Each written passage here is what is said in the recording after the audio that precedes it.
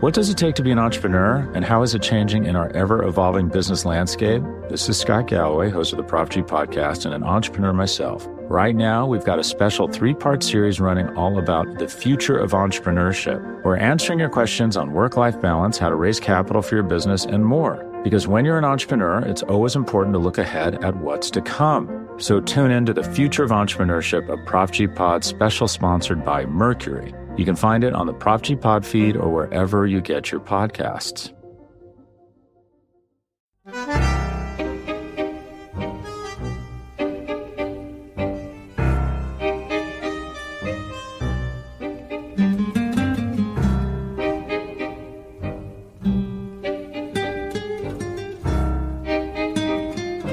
Welcome to Food for Thought. Your table is now ready. Your servers will be Nate Geary and Bruce Nolan. Our specials today are cold, hard facts and fresh, hot takes. Can I get you started with... I'm sorry, just one moment. Can I get a little energy in here?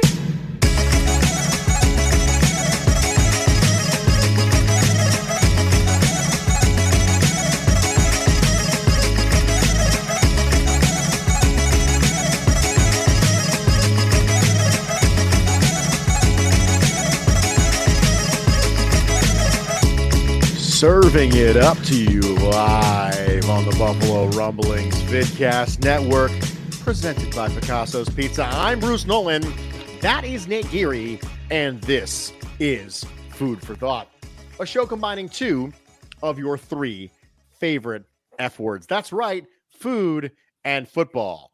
The third one is frickin' vacation, baby, because Bruce is on vacation. And vacation for me is a little bit looser of a term than some would refer to it. Vacation could either be going away somewhere, or it could just be off work at home. Mm-hmm. For me, I'm not going to tell you what that is, but all you know is I am off of work for the next few days. I am very excited. Nate, I don't know if you've been checking out my social media feed at all, but I have had an opportunity to have some good food today, and I got prepped for Food for Thought by consuming myself some good food. A reminder that the entire Buffalo Rumblings Vidcast Network is presented by Picasso's Pizza. That's right.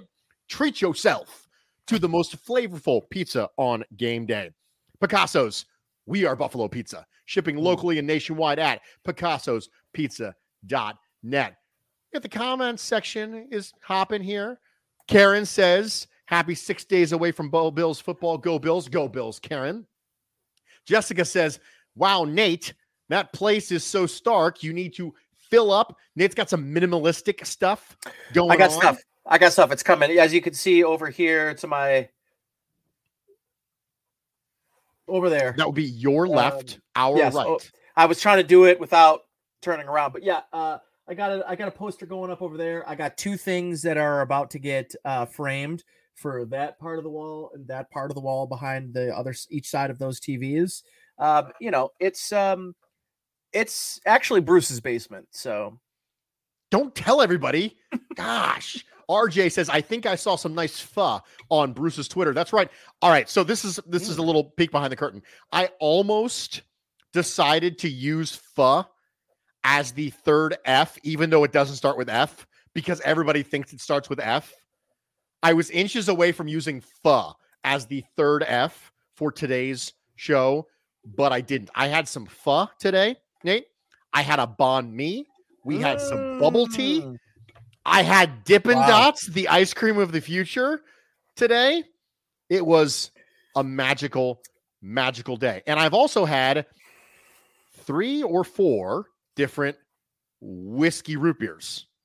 Oh. So very excited. Never had whiskey and root beer together. I can't tell you the last time I've had root beer.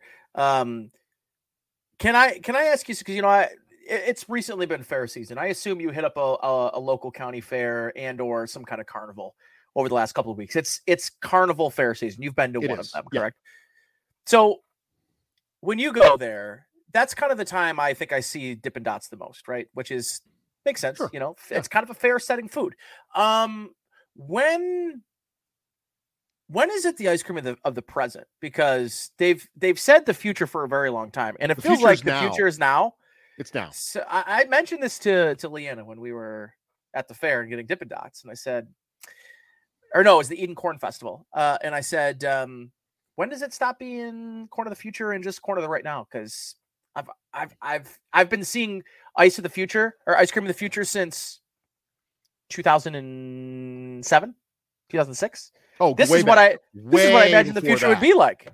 Way before that, because we've established that I am way older than you. And yeah, you're an old man. Since I was a kid, it's been that scenario. So I had some good stuff, not going to lie. RJ says that I get bonus points for pronouncing pho correctly. Yes. My wife was introduced to pho for the first time today. Ooh. She had never had pho before. And I have now had an opportunity to show her pho. She didn't love the banh mi as much as I did. I think she got a little piece of fatty pork at the very beginning. But she was in on the pho all the way in. And I am in to pho this ad read up. Because since 1878, the sponsor of this show, Genesee Brewing Company, has poured generations of brewing knowledge into each pint, can, and bottle of their beer. They make no sacrifices when it comes to their beer, brewing each with the highest quality ingredients for a consistently great drinking experience. Look for Genesee Beer, Genesee Light, Cream Ale, and their specialty line with beers like Ruby Red or Pineapple Kolsch and Oktoberfest. Genesee Brewery, Rochester, New York. Beer. As a reminder, like, subscribe, rate, review, press all the engagement buttons for me, and super chats equal to or greater than $10 get a Genesee pint glass. Just make sure you're following at Genesee Brewery on Twitter and DM at Nate Geary Sports. Proof of the super chat and the Genesee follow with your address, and he will get you that. Nate, are you ready? Me? Yeah, are you ready? Yeah. Of course There's nobody else in the room. We've already established how Stark it is. Not even Tony Stark, just Stark Baron. Just Stark Baron, yes. If you still had the mustache, maybe Tony Stark. Yeah, if I saw the mustache, there'd be a second person in here. So that's why I was confused. Usually there's three people talking. Sure. Now, have you considered growing out the full goatee with little prongs on the side of it? The way that Tony Stark does? Get some prongs off the side, like up the cheek. You know what I mean? Oh, yeah, sure. No, not prongs off the mustache. Prongs off the bottom of the goatee. Oh, so prongs. There you go. But it goes the opposite direction. Have you ever seen Iron Man? No, I'm not a Marvel guy. Okay, just while I'm introducing this concept, go ahead and Google Tony Stark and see the prongs on the goatee that I'm talking about. Now, today. Exactly. So today we are going to talk about foods that you haven't had, but you still fantasize about. And I swear I'm going somewhere with this, counselor. I am doing it. I am going somewhere with this. Nate, I'm going to go ahead and start us off. Okay. I was eating my pho today, and I was talking to my wife who was having her first round of pho. Yeah. And I said, let's get pho up. And so we did. We got pho up today. And there's so many puns I can make. Just all the puns. I'm going to make so many puns. It's not even close. Food, football, and pho. And pho. So I thought about foods that I yet haven't had, because there's a lot of things that my wife has to cross off her list, but there aren't a ton of things I have to cross off mine, Nate. There aren't a lot of things that I fantasized about that I'm like, man, I'll bet you that food's really good, but I haven't had it. I've gotten a chance to live in a lot of places and experience a lot of different things when it comes to culinary delights.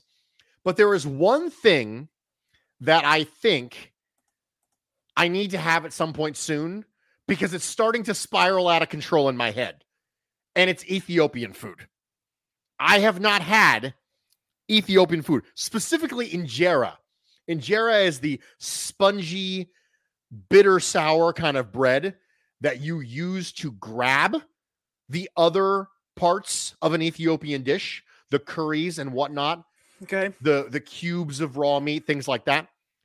And I don't know what it is, but I absolutely need that. I need it in my life like I need my next breath. I haven't had it yet, but I still fantasize about it. Castellan in the comment section says, in about a month, Mrs. Nolan will say the pho was just okay. Thank you so much, Castellan. Castellan knows She does that my wife has what we call a eroding opinion issue. She'll say she really liked it. And then a month from now, she'll go, it was okay. And 6 months from now, she'll go, I didn't really like it that much. Did you go with like classic pho, which I would say is just like a beef oniony broth? So I went with beef brisket. Is what I did. Okay. My wife went with chicken pho that actually had shrimp in it.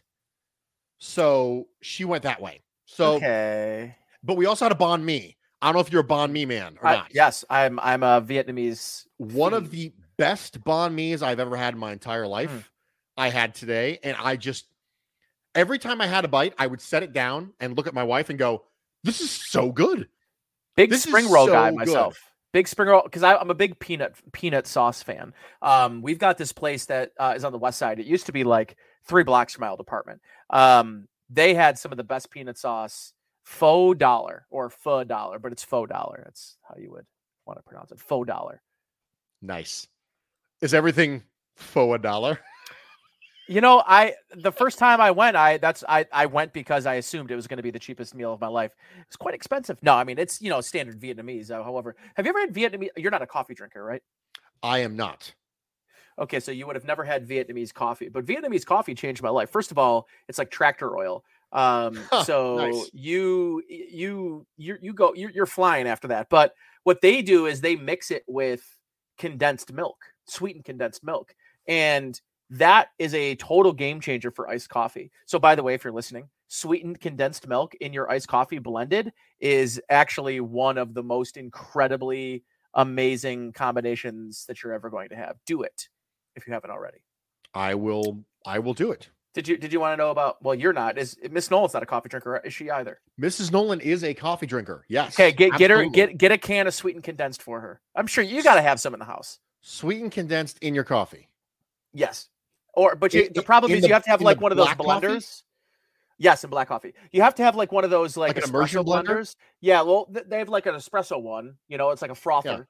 Yeah. You have to have one of those, or you could put it in a blender and actually blend it up with hot coffee. But I would suggest going with the like immersion style blender. Okay.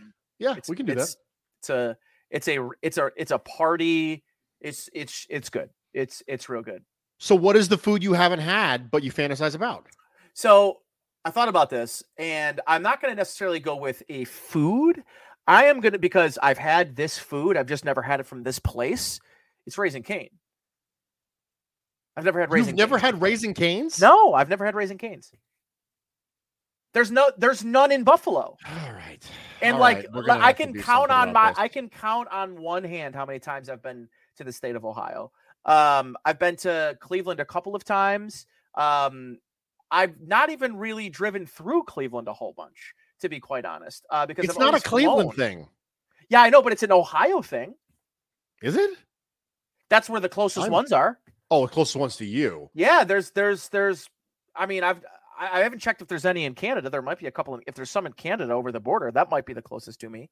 But I think like Columbus or Cleveland. I think it's like Cleveland or Columbus are the closest Raising Cane's locations to me. And I've had chicken fingers. Is that what you'd call them? Chicken fingers? No, you'd call them absolutely.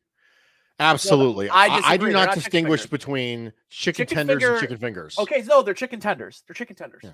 They're chicken tenders. What's the difference between a tender and a finger? A finger is a flattened out, large thing. A tender is the skinny finger. So the finger would be what you and I got at Kelly's Corner. That's a finger? Those would be fingers. So if you don't actually take a Thor's hammer, if you don't take Mjolnir to the tender, correct, then it's not a finger? Then it's not a finger. It is a tender. Yeah. But why does it look more like a finger before you smash it? After you smash it looks less like a finger. The tender looks like a finger. But I don't make the tenders look like a finger. Fingers do not look like fingers. By that definition. Bruce, I don't make the rules. All I'm saying is it's not by description. It's just by definition. The definition of a finger is a flattened, large piece of, and usually it's white meat only, right? So, well, I mean, so are tenders, but tenders are the smaller, longer pieces, you know? And I would Trey's say in the comment section. He says he lives in Texas, and it's definitely not an Ohio thing. Cane's you know what? You know, it's a Texas thing that is a nowhere else thing. No. Whataburger. No, Whataburger's in Tulsa, Oklahoma. That's where I had my first one. I'm sorry. I didn't listen. I had Whataburger in Tulsa, Oklahoma. That's where I first had Whataburger, and I really enjoyed it. I had Whataburger in San Angelo, Texas. It was okay. Better than In-N-Out. It's better than In-N-Out.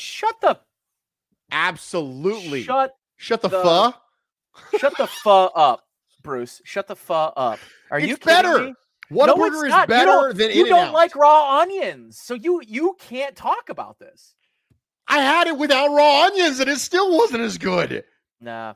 The onions, like the onion on the In-N-Out burger is a really important aspect, buddy. I mean, it's a hugely important aspect. In fact, cooked onions, though, are, I believe, a huge staple of a true smash burger.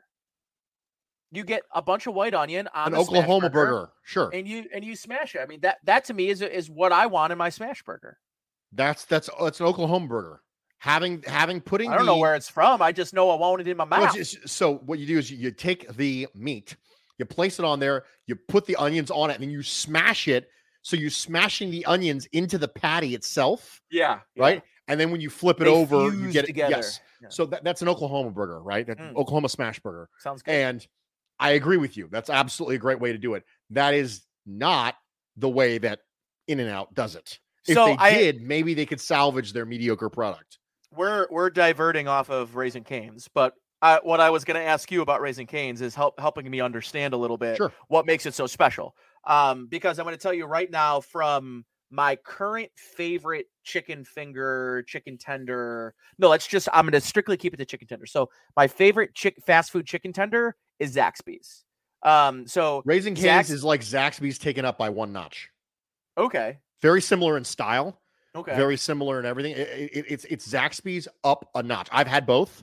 In fact, I had Zaxby's after the first time I had Raising Cane's. Okay. With the express intent of comparing them. And my argument was, okay, I need to compare apples to apples here. And what I came to the conclusion was that Zaxby's was just a diet version of Raising Cane's. It was like Raising Cane's, only not quite there. And like, what wasn't quite there? Was it the sauce? Was it the chicken? Was it the breading? Like, what wasn't quite there for you? To me, it was the actual chicken quality itself. I think the breading structure and composition is actually very similar, but the actual chicken itself wasn't quite the same level of quality. Now, I had Zaxby's in South Carolina. Is where I had Zaxby's at the time. Okay. So we've got Zaxby's for me, Zaxby's, Chick-fil-A, Popeyes, KFC. Goodness gracious. I think one of the worst meals I've ever had was KFC. In my entire life was KFC, and recently it was so bad that I think I might just have sworn off entirely. They've stopped trying. I mean, they have just completely given up, and like the colonel would be rolling over in his grave right now if he saw what KFC has turned into. You know what? I agree with that. And we're gonna close that topic on that note, because that's a great way to finish that up. What does it take to be an entrepreneur, and how is it changing in our ever-evolving business landscape? This is Scott Galloway, host of the Prop G podcast and an entrepreneur myself. Right now, we've got a special 3-part series running all about the future of entrepreneurship. We're answering your questions on work-life balance, how to raise capital for your business, and more. Because when you're an entrepreneur, it's always important to look ahead at what's to come. So tune in to the Future of Entrepreneurship, a Prop G Pod special sponsored by Mercury. You can find it on the Prop G Pod feed or wherever you get your podcasts. This episode is brought to you by Reese's Peanut Butter Cups. In breaking news, leading scientists worldwide are conducting experiments to determine if Reese's Peanut Butter Cups are the perfect combination of peanut butter and chocolate. However, it appears the study was inconclusive, as the scientists couldn't help but eat all the Reese's. Because when you want something sweet, you can't do better than Reese's. Find Reese's now at a store near you.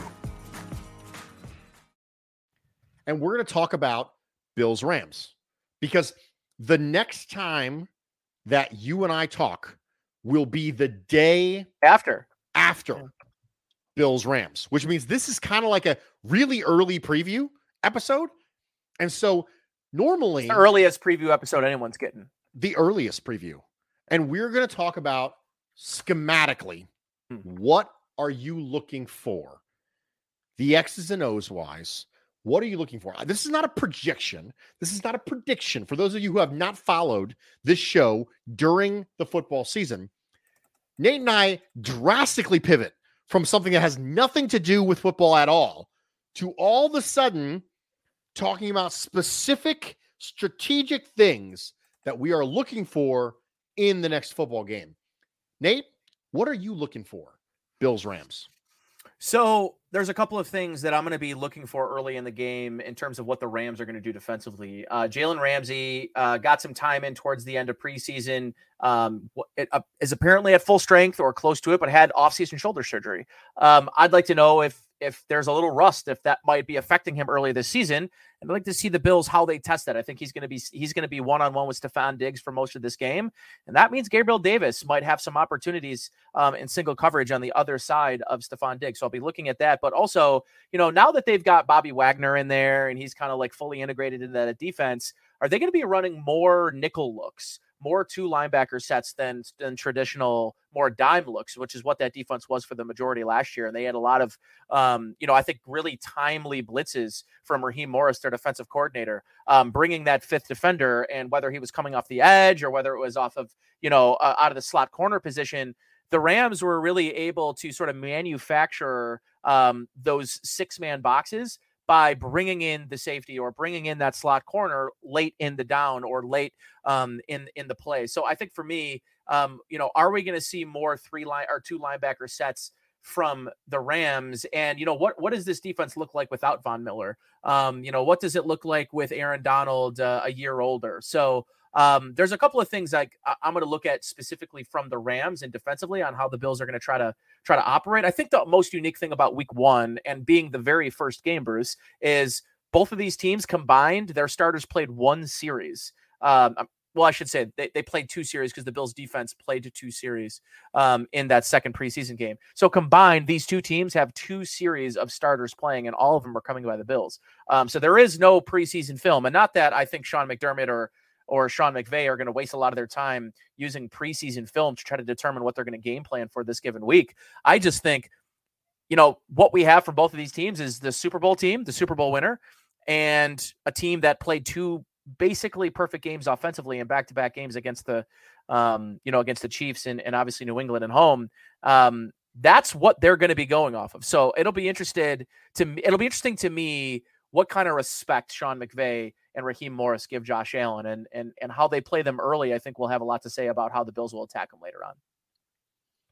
That actually leads perfectly into the thing that I'm looking for from the Buffalo Bills Los Angeles Rams game. And that is the Buffalo Bills theory when it comes to personnel packages against the Rams. Because one of the things we've all just kind of assumed this offseason is that you might see a little bit more personnel diversity from Ken Dorsey than you saw from Brian Daboll. You might see a little bit more 12, you might see a little more 21, a little more 22.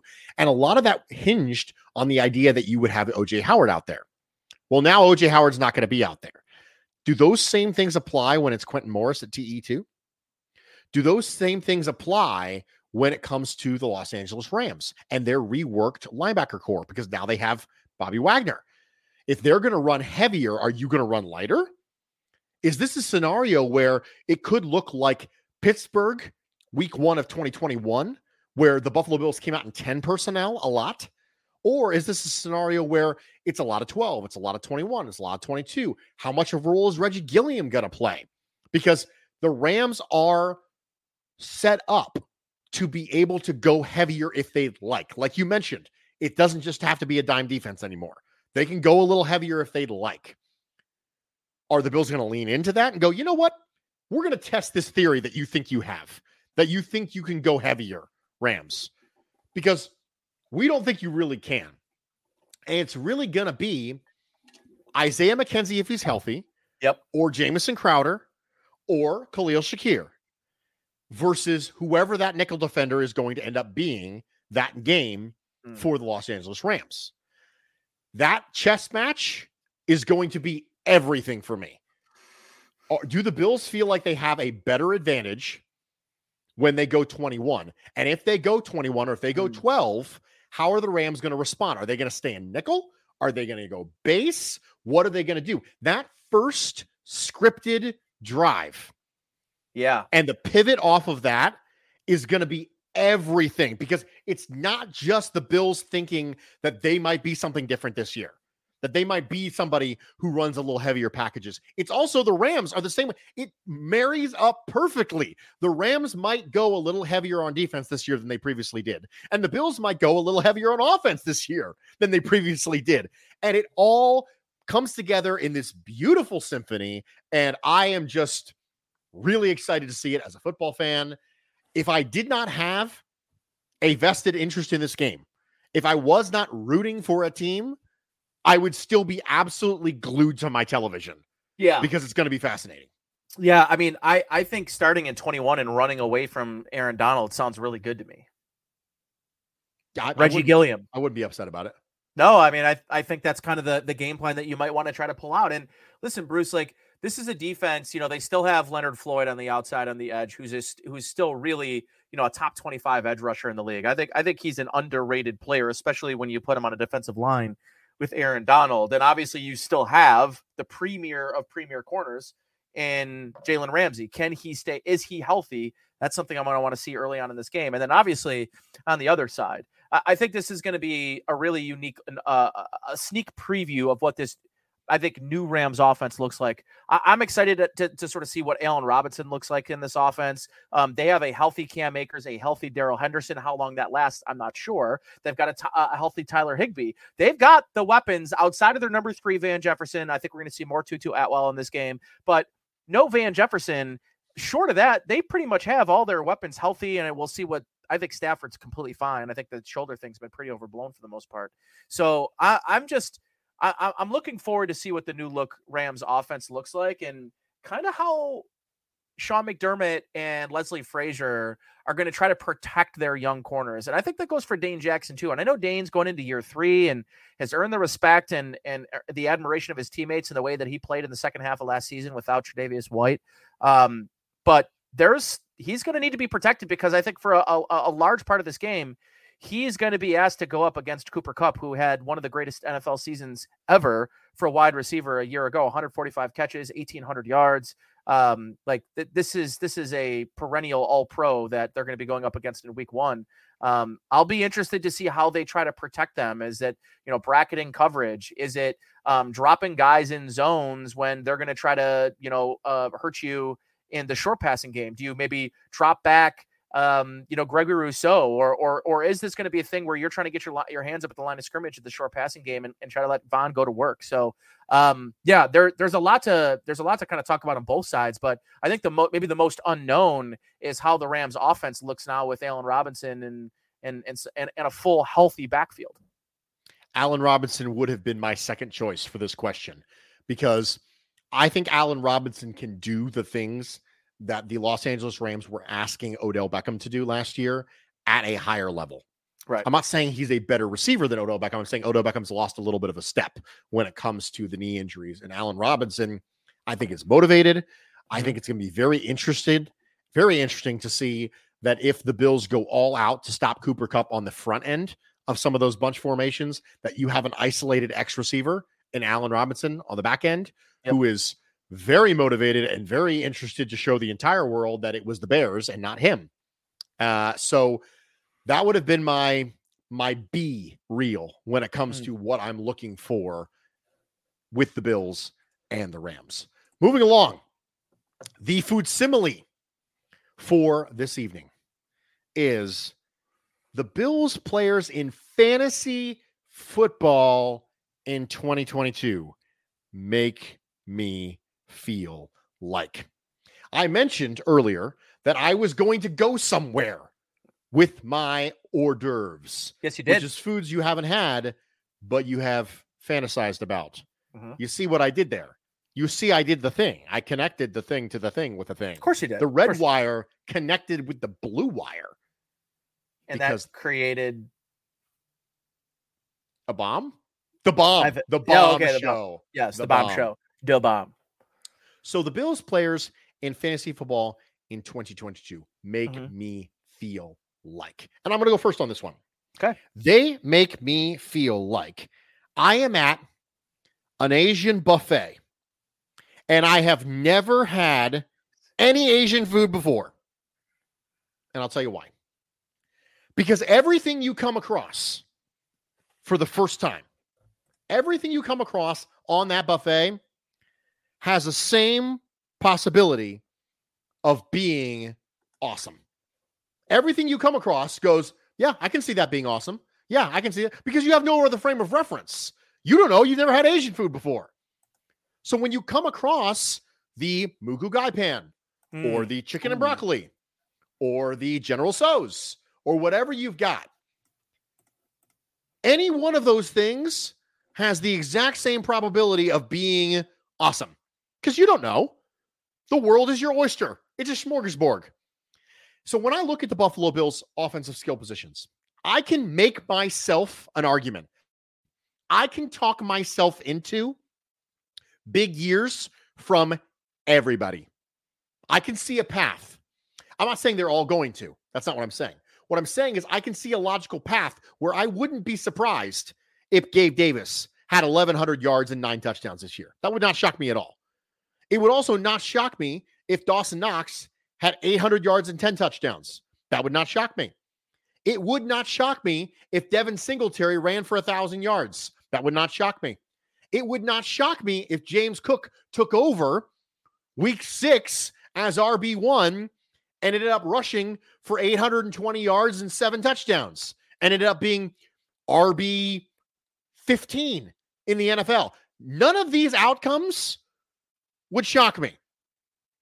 So everything I look at on this buffet, I go, yeah, that could be the one. This one, yeah, that could be the one too. This one over here, that one could be the one. You don't know until you try them. You're not going to know until the end of the meal. But every single thing I see in front of me, I can see a path to that one being really good. So I think I'm going to kind of go off the same principle. You said, Asian buffet. I'm going to go with like a smoked meat charcuterie board with smoked cheeses, because the big thing for me, and Bruce, I think I may have told you the story about when I was in Paris. When I was in Paris, we went to this place that was actually right down the street from our Airbnb. Like, it was a very close walk. It was a wine and charcuterie like restaurant. That's all they had. But they had like, dude, the boards were like, 10 by 10, and the meat was stacked like 15 inches high. It was insane. And, you had your pâtés, some blood sausage. You had some stuff in there that I was like, I don't know about this, but you're in Paris and you're going to try whatever they put in front of you. So I did. A lot of it was good. Some of it was weird. But I think where I'm seeing this, particularly just like the Bills offense and what they could be this year, there is so much potential for them to be a significantly better team this year offensively because of their level and capability to be more consistent. And I think for me, that's the big thing this offense can be now with an actual adequate running game. And I think a running back that can take off a little pressure from Josh Allen having to be a primary runner, but also for Josh Allen to have an escape route, a safety valve. And I know something that we talked about a lot, Bruce, is the fact that this offense now has the ability to dump off to the running back and do what 85% of the other quarterbacks in the league get, these garbage yards, particularly, I think.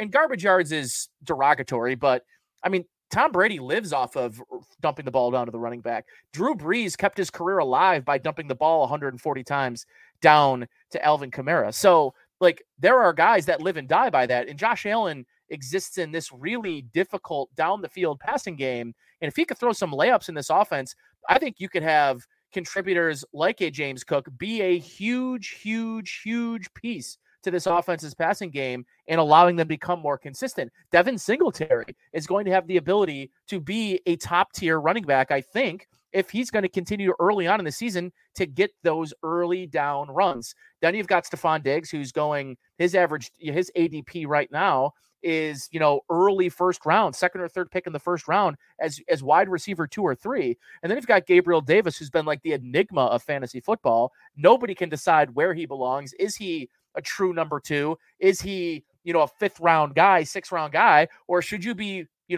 selling and moving away from a Gabriel Davis? Dawson Knox could very well, Bruce, enter into top tight end 5 territory this year if he can continue to increase his productivity inside the red zone.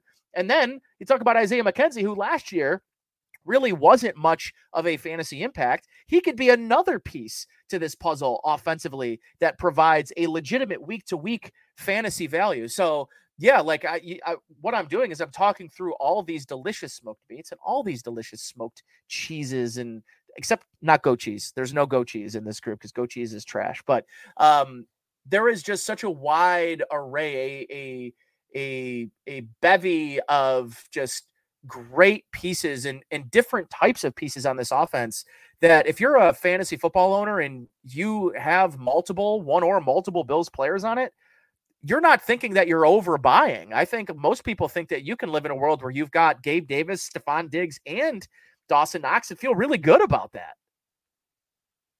I agree with you. I think this is an offense that can support multiple skill position pieces. Agreed. Yeah. Going to the mailbag.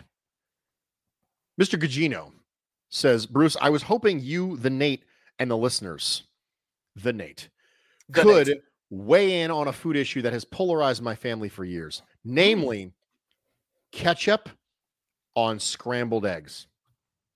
Ever since I was a kid, I have applied ample amounts of ketchup on scrambled eggs, omelets, and restaurant-style scrambles.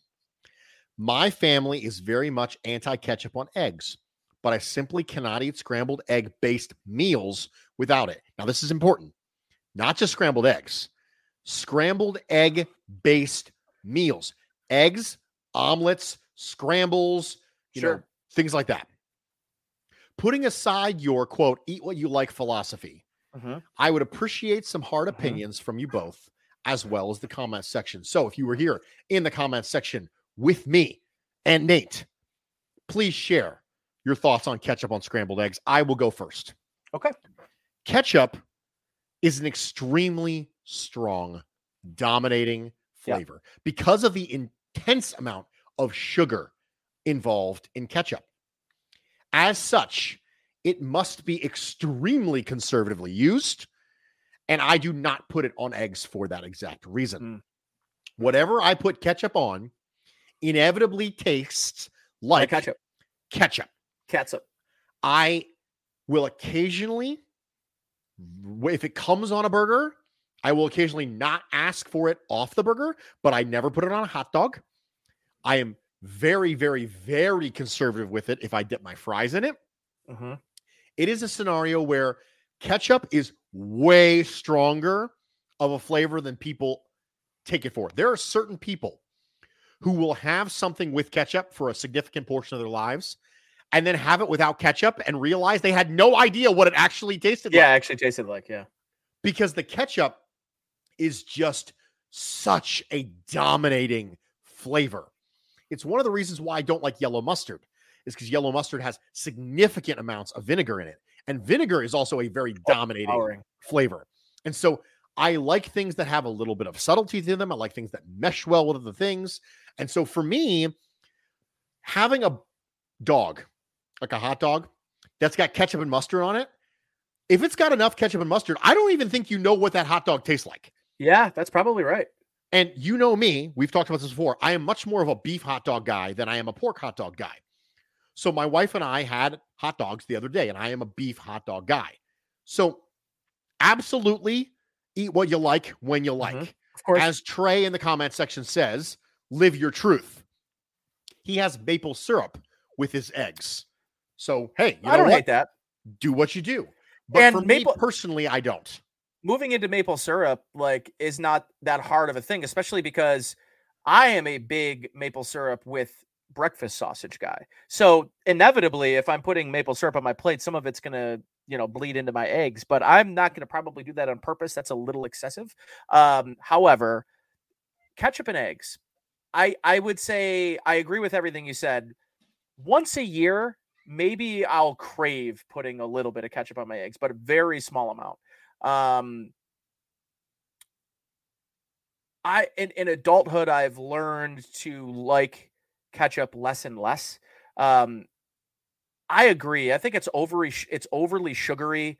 And especially like the Heinz. I mean, you can have a very, very processed type flavor in there. And I do not like the processed flavor that a Heinz ketchup or off the counter ketchup.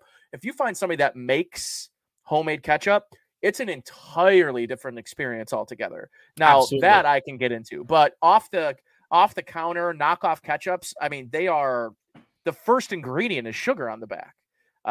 So yeah, that's it. So for eggs, that's why that's not really for me. I love Frank's hot sauce on eggs, all day, or green chili, like also big fan of that. Oh yeah. Green chili on a lot of stuff. Yes. My wife is a huge Frank's Red Hot person, so she would absolutely love the fact that you're saying Frank's Red Hot on eggs. Killer. Because much like the ad indicates, she will put that blank on everything. Yeah. I mean, same. It's the hot dog point I think is controversial. I think if you're putting mustard, at times ketchup can be a really good like offsetter of the standard yellow mustard. However, I think mustard, ketchup, white onion is a fantastic combination. A very, very good combination. But I just added 3 things to the dog that I'm like, nothing that you really want to have, which is just like for me, I would think of my kind of like my standard dog is mustard, ketchup, onion. I don't mind relish, but mustard, ketchup, onion is kind of my jazz. But I could live without. 100% I could live without the ketchup. The mustard to me, I'm a mustard fiend. Like that's just my jam. Give me a nice mild cheese and some bacon.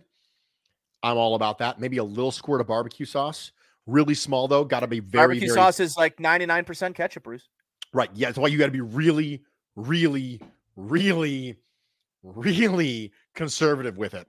Yeah. Because you know that. Because you know barbecue sauce has other flavors in it to make it not just significantly sugar, right? Worcestershire and things like that. Worcestershire.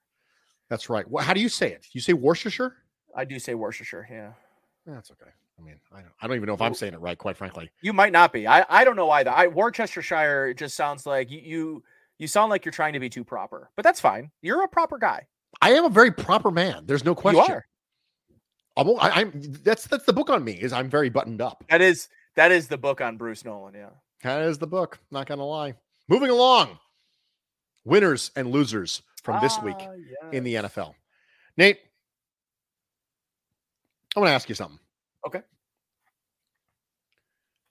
When you have a running back in the NFL nowadays, do you ascribe, if you were running a team, would you be a bell cow guy or would you be a running back by committee guy? Oh, that's such a great question. Right now, knowing what I know, I'd be a committee guy. I'd want 2 guys with very different skill sets for different scenarios. Personally. I go back and forth on this. On one hand, I think it might be most efficient to have a bell cow back and absolutely give him 1 billion touches for 4 years and then let him walk. Sure. On the other hand, I see the specialization you're talking about, different tools for different jobs. I love a good pass catching back. Maybe that's why. But then the counterpoint to that becomes specialization on offense breeds predictability. If you have somebody who's specialized, then the defense knows they're specialized. And when they come on the field, you're tipping your hand. If you're a running back, I mean, you could still run the football. And I think that plays into your hand. I mean, that's the thing I would say about J.D. McKissic that I think would have been really limiting is I'm not sure what he is, frankly, as a guy that you want to hand the ball off to more than 2 or 3 times a game in a 3rd and long situation. Are you turning around and handing him on 1st down? No, I don't think so. So I think for me, that's why James Cook is so much more intriguing to me, and so much I sort of blessing in disguise the Bills didn't end up moving forward with J.D. McKissic. You'd rather have James Cook for a second-round pick 100%. J.D. McKissic at $3 million a year. 150%. Yeah. Well, that brings me to my winners and losers of the week. What do you got? Because this is related. My winner for this week is Seattle Seahawks running back Rashad Penny. And the reason is, I don't know if you've been paying attention to the health of Seahawks running back Kenneth Walker, but he's got a weird hernia situation going on. And Pete Carroll said, I don't know, we haven't seen anything like it before. The doctors are an unusual situation where it's not an unusual hernia, it's just unusual for them. They've never seen it before. So Kenneth Walker, they're kind of hoping is going to get back, but you don't really know. And Chris Carson isn't around anymore, which means Rashad Penny is going to be a 20 carry, 22 carry a guy right off the bat. Travis Homer, and baby. If Rashad Penny comes out and plays really well, remember Rashad Penny's on a 1-year deal. 1-year deal. Yeah. If he comes out and plays really well, he's still young. He's 26 years old. He could still get a 3-year meaningful deal from a team as a free agent next offseason. And the Seahawks would be willing to let him do that because they have Kenneth Walker waiting in the wings. That's right. So my big winner this week is Rashad Penny, because the idea at the draft time was he might be in a 3-way committee. And then it was Chris Carson retired. He might be in a 2-way committee. And now all of a sudden, Rashad Penny, the guy who was previously concerned about getting hurt, now he's the last man standing for that team. And Geno Smith's your quarterback. They're not going to sling the ball 40 times a game. That's not going to happen. So in the same way that I said DK Metcalf was a winner for getting his money before Geno Smith was his quarterback for an entire year, I also say Rashad Penny is a winner in this case. Like that. I'm going to go my biggest winner, Broncos country. That's right. Not Broncos country, but the guy that's so famous for saying Broncos country, let's ride. Russell Wilson gets absolutely paid a contract that could be up to, with incentives over the life of the contract, $295 million, Bruce. I know it's probably a lot like the Von Miller deal, where a lot of that money, a lot of the guarantees are in the first 3 years, but Russell Wilson looked cooked, man. And I know finger injury, and he's coming back from that, and he was playing behind a crappy offensive line. He had DK Metcalf and Tyler Lockett, like really, really good receivers, particularly DK Metcalf. So I don't know. I think anytime you pay a quarterback that type of money guaranteed before you watch him play a snap for you in a game situation, not even preseason, Bruce, you are a desperate franchise. And listen, they are not embarrassed by their desperation. They just are. They're a desperate franchise. They have not had a competent starting quarterback since Peyton Manning left. And that final year of Peyton Manning was ugly. So they're Peyton Manning wasn't even a Peyton Manning. Yeah, they were desperately looking for something to get their fans in a better mind space with a new head coach, a new ownership group, new general manager that's moving away from John Elway. So yeah, I get it. But Bruce, and I say this sort of tongue in cheek because it's probably not exactly right, or it's probably not as severe as I'm making it, but is any other franchise giving Russell Wilson that deal? The Browns? Yeah. They were pretty desperate. Maybe the Browns. The Washington Commanders? They traded for Carson Wentz. They did trade for Carson Wentz. All right. Well, again, it was kind of a tongue-in-cheek thing, but that's a lot of money, man. I'm sorry. Nobody, Nate. Nobody at all. I'm a bad partner. You are a bad partner. Thank you. I was like, is anyone gonna do that? He's like, yeah, actually 1, 2, 3, 4, 5, 6, 7, maybe 8, 9, and 10 as well, Nate. You idiot. You fucking idiot. You idiot. Serena just blew that. But yeah, Bruce, like my whole point about this is maybe not is maybe less about Russell Wilson being shot and more just like, can we see one live bullet fly and you get to see him make a completed pass to Cortland Sutton before you make this deal? I mean, that's just the crazy part to me. It's just but before playing in any live game action, you made this decision. I think that's interesting considering what I watched on film, especially towards the end of last year. It is. And you're banking that the fact that it was a finger injury and that was the deal. Like you're banking on that entirely. And to be fair, they have seen him spin it in practice. And there haven't been reports from the Broncos media that he has been looking bad in practice. So maybe they feel comfortable. Also, new ownership absolutely has something to do with this. For sure. Mm-hmm. Oh, 100%. 100%. So those are your winners for the week. Losers, you start. Yeah, I was kind of going back and forth on this. It's probably got to be. No, actually, I wanted to use him as my biggest winner, and I forgot to use him as my biggest winner. Can I mention an honorable mention biggest winner? Absolutely. Kenyon Drake. Oh yeah. Kenyon Drake. I mean, yeah, you go from an afterthought with the Las Vegas Raiders, right, to maybe the starting running back in Baltimore next to Lamar Jackson for at least a week or two until J.K. Dobbins is up and running. Correct. And who he's going to have an opportunity to take it. I mean, not take it, but he's going to have an opportunity to be a committee back there. Big win for him. All right, my biggest loser. Sorry, I just wanted to mention that. It's OJ Howard. And it sucks because it feels like this might be close to the end for OJ. He just, and I know he got picked up elsewhere. He got picked up by the Texans, and maybe he'll be that number 2 behind Brevin Jordan, who I like a lot for you deep fantasy dynasty owners looking for a steal. Brevin Jordan is going to be a special player. And I liked him coming a lot out of Miami. And I was surprised more teams didn't like him. He was young, he was raw. But yeah, I mean, don't get it twisted. OJ's not going there to be the starter. He looked shot, Bruce. Now he can still be a guy that function as an inline blocker. I thought that he looked fine as a blocker.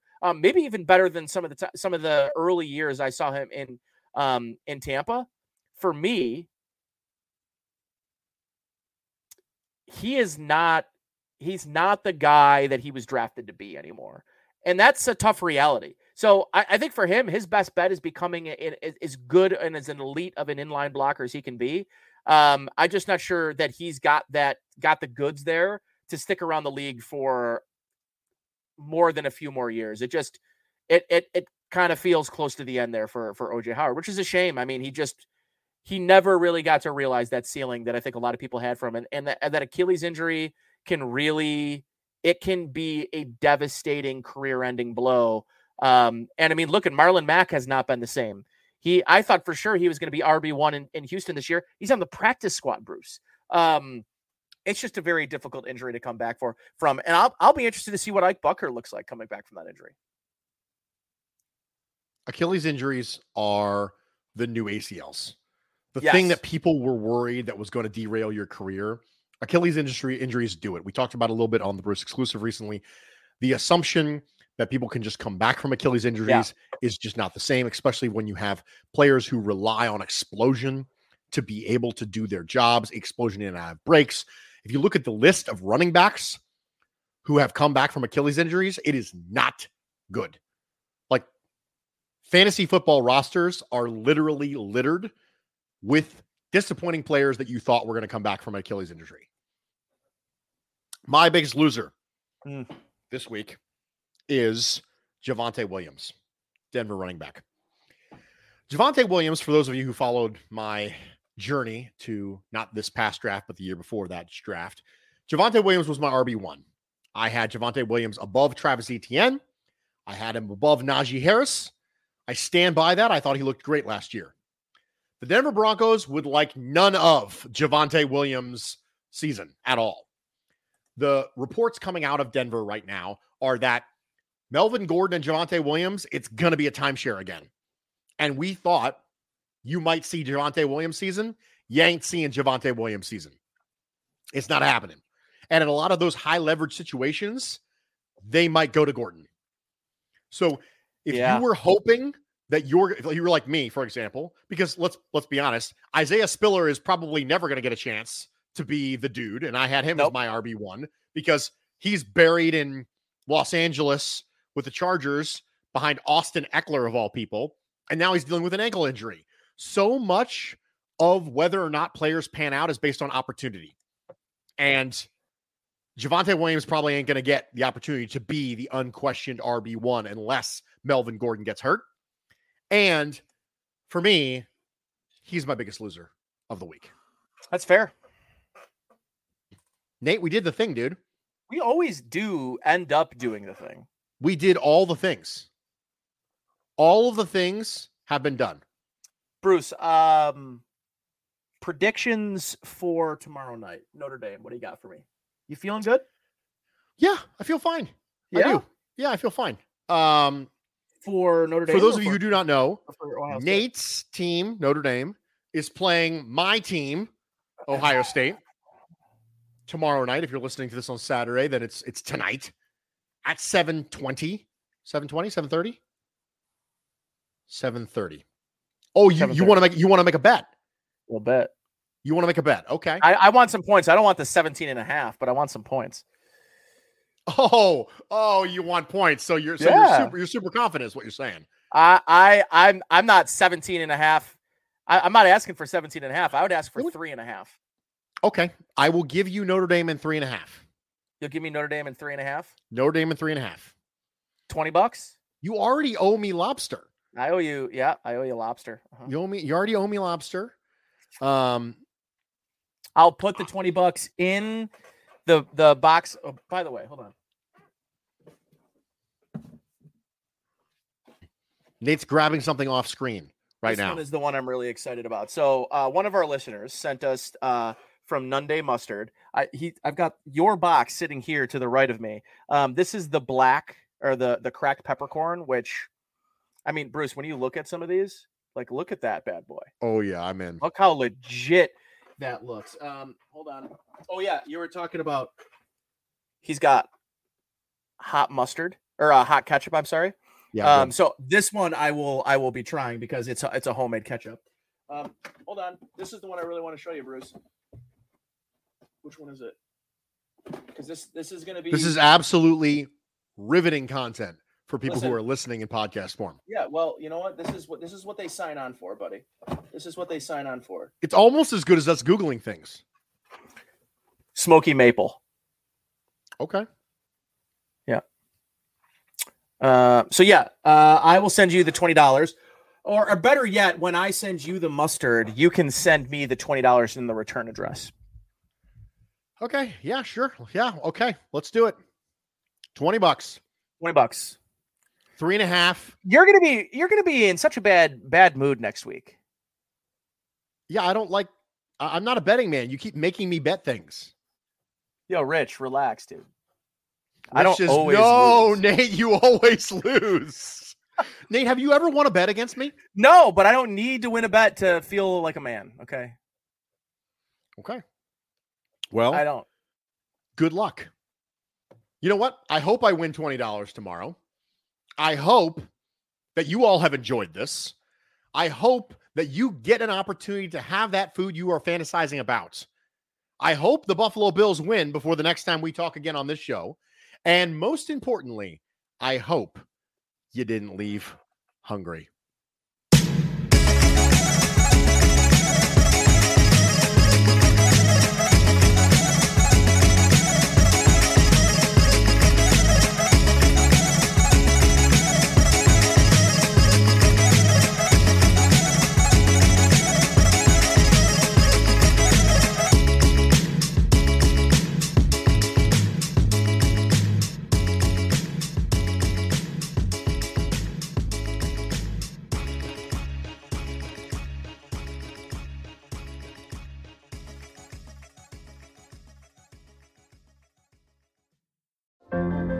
What does it take to be an entrepreneur, and how is it changing in our ever-evolving business landscape? This is Scott Galloway, host of the Prop G podcast and an entrepreneur myself. Right now, we've got a special 3-part series running all about the future of entrepreneurship. We're answering your questions on work-life balance, how to raise capital for your business, and more. Because when you're an entrepreneur, it's always important to look ahead at what's to come. So tune in to the Future of Entrepreneurship, a Prof G Pod special sponsored by Mercury. You can find it on the Prof G Pod feed or wherever you get your podcasts.